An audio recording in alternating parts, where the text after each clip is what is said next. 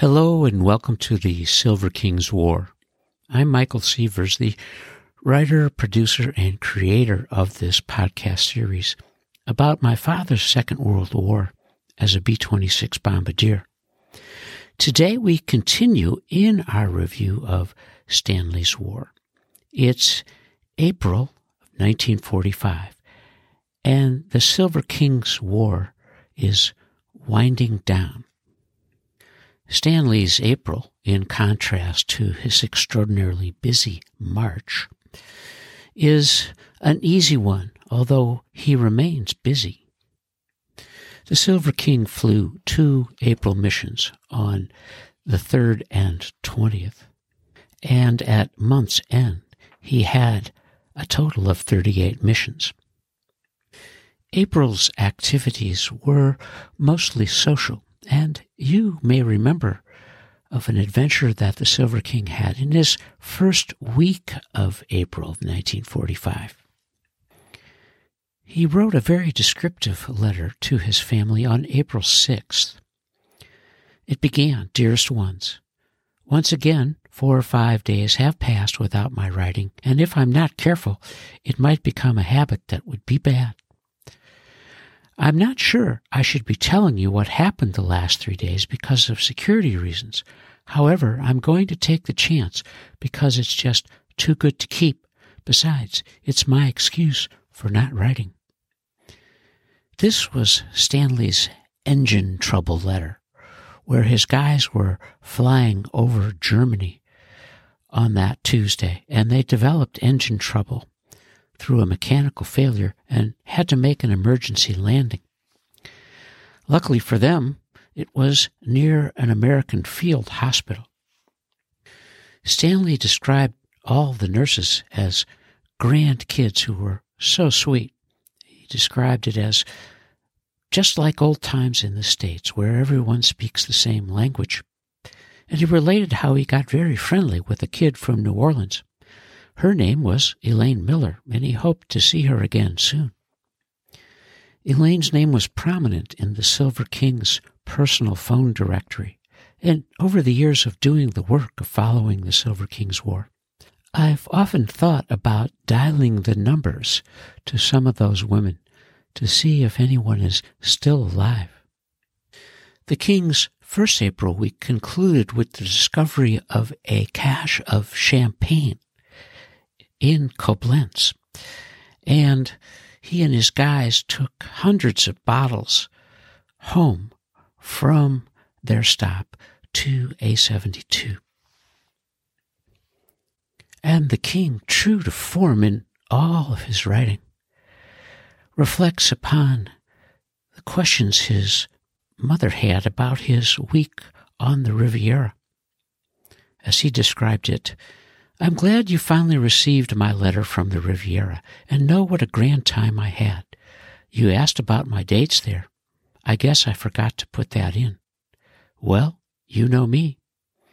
I met a very nice married woman with whom I spent most of my time. It seemed that she and her husband didn't get along very well, and she was very eager to be loved."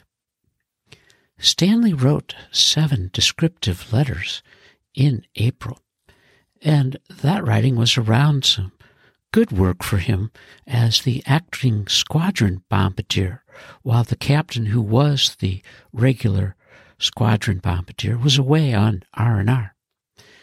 And our hero really enjoyed the work. It helped him understand more about what was at stake in those big jobs, and acknowledging at that time that it would be good if he got that captaincy.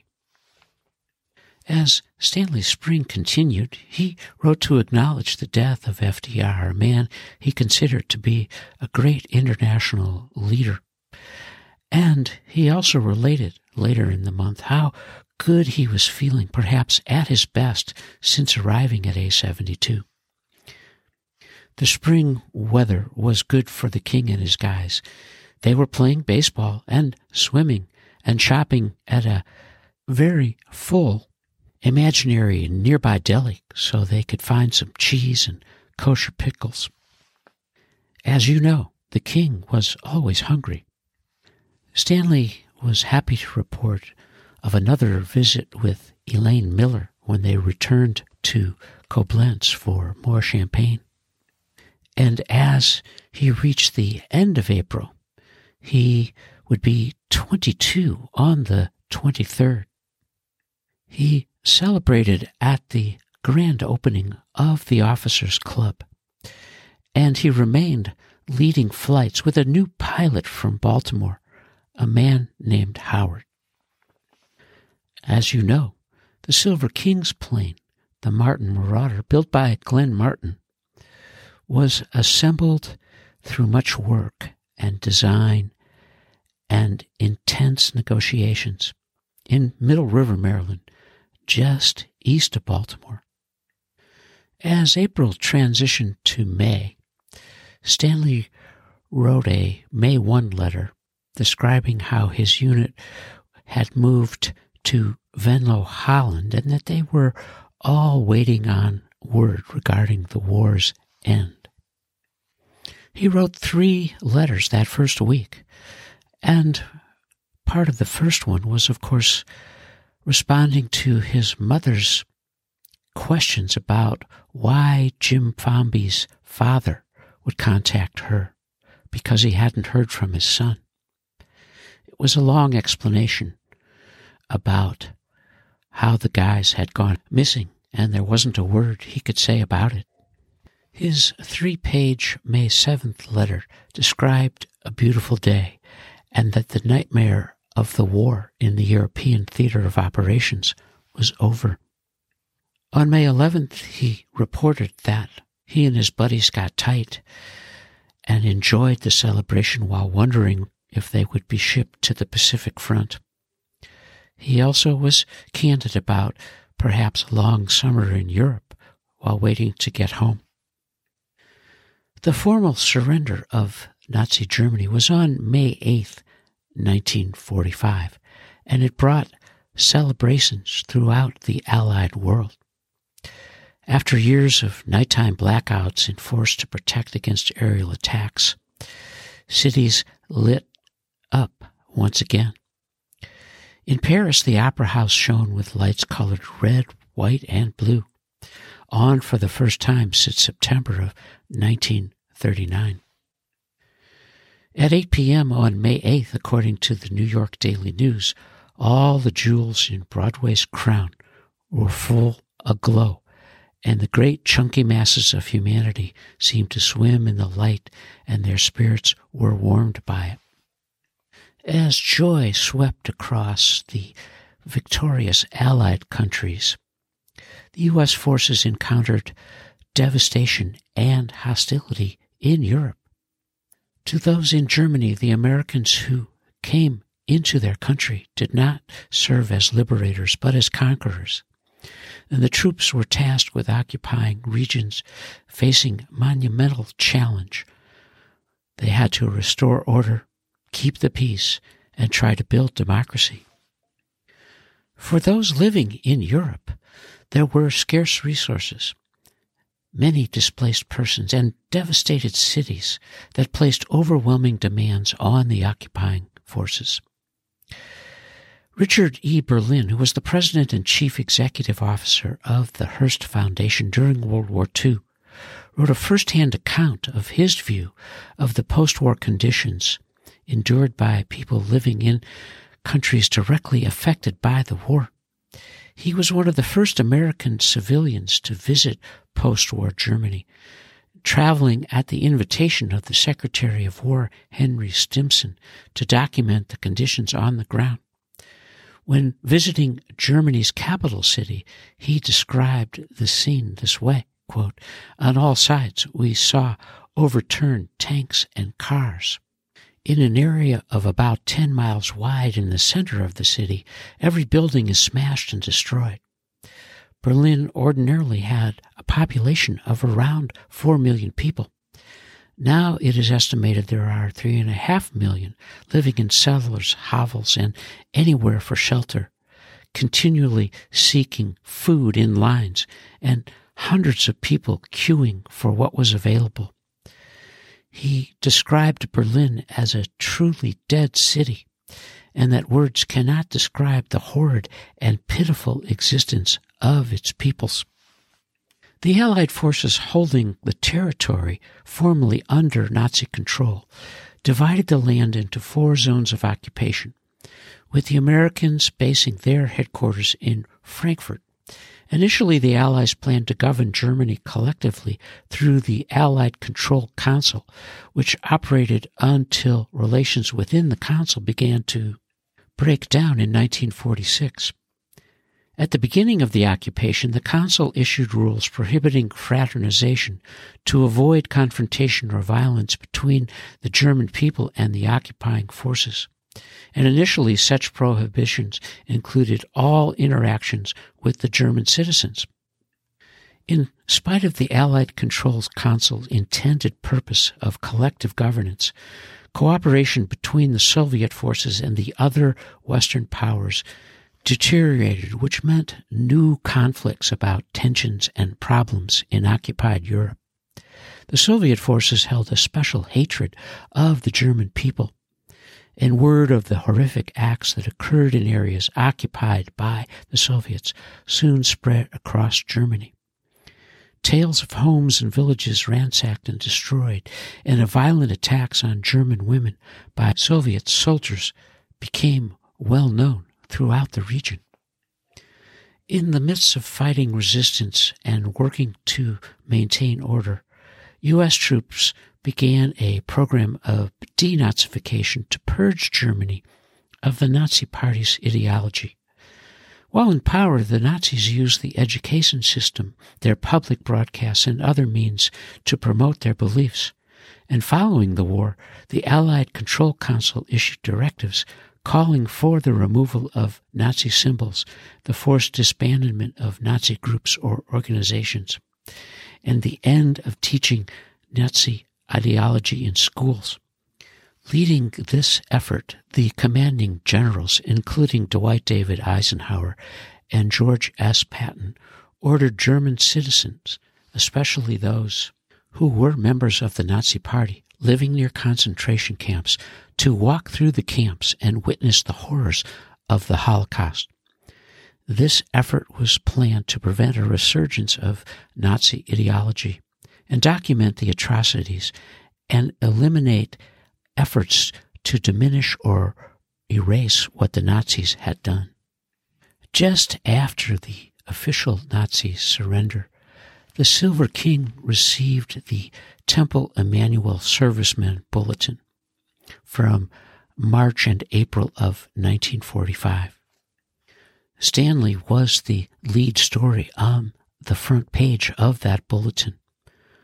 A picture of the Silver King was next to the story, which headlined, Lieutenant Silverfield wins Air Medal Cluster, also promotion, and read, Lead bombardier of a 6-ship flight, Lieutenant Stanley L. Silverfield, has been decorated twice and promoted in rank during the past 6 weeks. Raised in rank from 2nd to 1st lieutenant, he has also been awarded the Air Medal and Oak Leaf Cluster. When last heard from Stanley, he had completed 36 missions from an air base somewhere in France. Lieutenant Silverfield, who is a bombardier navigator, entered the service in January 1943 and went overseas in September 1944. He has seen active combat ever since leaving the country. In letters to his parents, Stanley has been fulsome in his praise of the Red Cross. He says the workers are like angels from heaven, and no one in the States can possibly imagine all the good they do. Lieutenant Silverfield and Technical Sergeant Arthur Phillips, Jr. met by chance in a village in France. It was the first time in 3 years the two Emmanuelites had seen each other. They had tried to contact each other as they knew they had the same APO number, but never had been able to get together. The reunion resulted in a good old-fashioned Birmingham bull session. In his most recent letter, Stanley says he is working harder than ever, but that his morale is higher than ever, as things really look good over there. Just below Stanley's story on that front page is a headline that read, General Rose is killed by Nazis.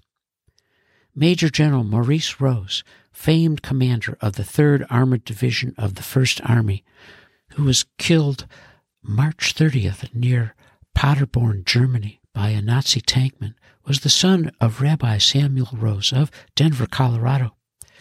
General Rose was killed after he had been captured.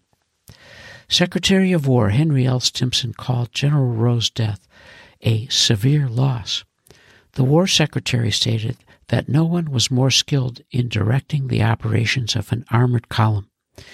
He was a leader who inspired enthusiasm and confidence. At a memorial service in Denver, Rabbi Charles H. Carver, who officiated at the bar mitzvah of Major General Rose 33 years ago, paid tribute to the slain hero's military ability and his love for country, family, and religion.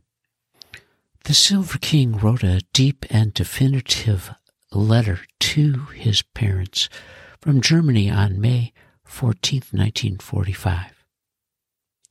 Dearest ones, I haven't heard from you for a few days, but I'm not complaining. I haven't written as often as I should, so I can't expect to receive. Now that hostilities have ceased, I'm hoping you're not expecting me to write as regularly as before. The situation hasn't changed since my last letter. Consequently, I can't give you any news. You're probably very anxious to know what will happen to me now, and I assure you I'm just as anxious, but your guess is as good as mine. One of 3 things can carve my immediate future. I can become part of the Army of Occupation. I can go direct to the Pacific, or I can be sent home.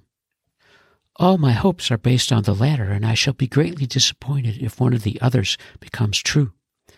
So my advice to you is to be patient as you have been thus far. Remember, everything happens for the best. After VE Day, we were given a 3-day holiday, during which time I visited that part of Germany which had caused us so much hell during the hostilities, the Ruhr Valley. I visited Essen, Dusseldorf, all being big industrial centers. I was very anxious to see just what the Allied air power had done, and I was very satisfied with the results. All the cities have been reduced to rubble, the same as I had described of Koblenz, only a little worse. It's evident that air power was the deciding factor. They were crippled in every means of manufacturing, besides the entire city being leveled. And Stanley continued, Of course, it's easy to see how the Army has drained the families. Only the very old and very young are left, and I never saw so many children between the ages of 1 and 5. It's remarkable the way Hitler had his people producing. You can almost look at them and see another war in 20 years, and I'm not kidding. Of course, it will be a hard winter for most of Germany, especially for the people in cities, because of the food shortage, and that will be due to the lack of transportation. But I suppose Uncle Sam will feed them as usual. I only hope that this time the peace terms will be adhered to. If not, God help us 20 years from now. And then the king, deep in his letter, responds to the temple bulletin. I received the temple serviceman with my face plastered all over it, and I've never been so disgusted in all my life. I'm absolutely ashamed of myself, and thank God I'm not there to face the people because the embarrassment would be more than I can bear. Why you ever did such a thing I shall never know. I simply can't understand you. Surely you must have known better than to consent to such notoriety. I'm not a hero. I haven't done any more than the next man. When I saw that, I was so ashamed I couldn't even show it to my buddies. I almost feel like writing the rabbi asking him to retract the ridiculous article. But what's done is done and can't be undone. It seems to me that you would have asked my permission, since I didn't agree with the last article written about me. And this time you can't say it wasn't your fault, as I know you're the only ones that have my picture.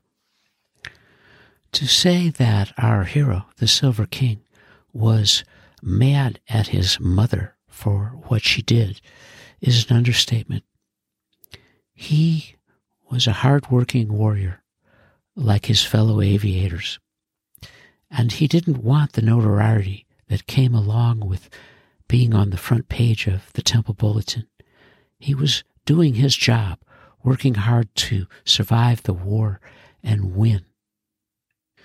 His front page story was difficult to reconcile with the death and destruction of the war in Europe. But, as the Silver King said, what's done is done.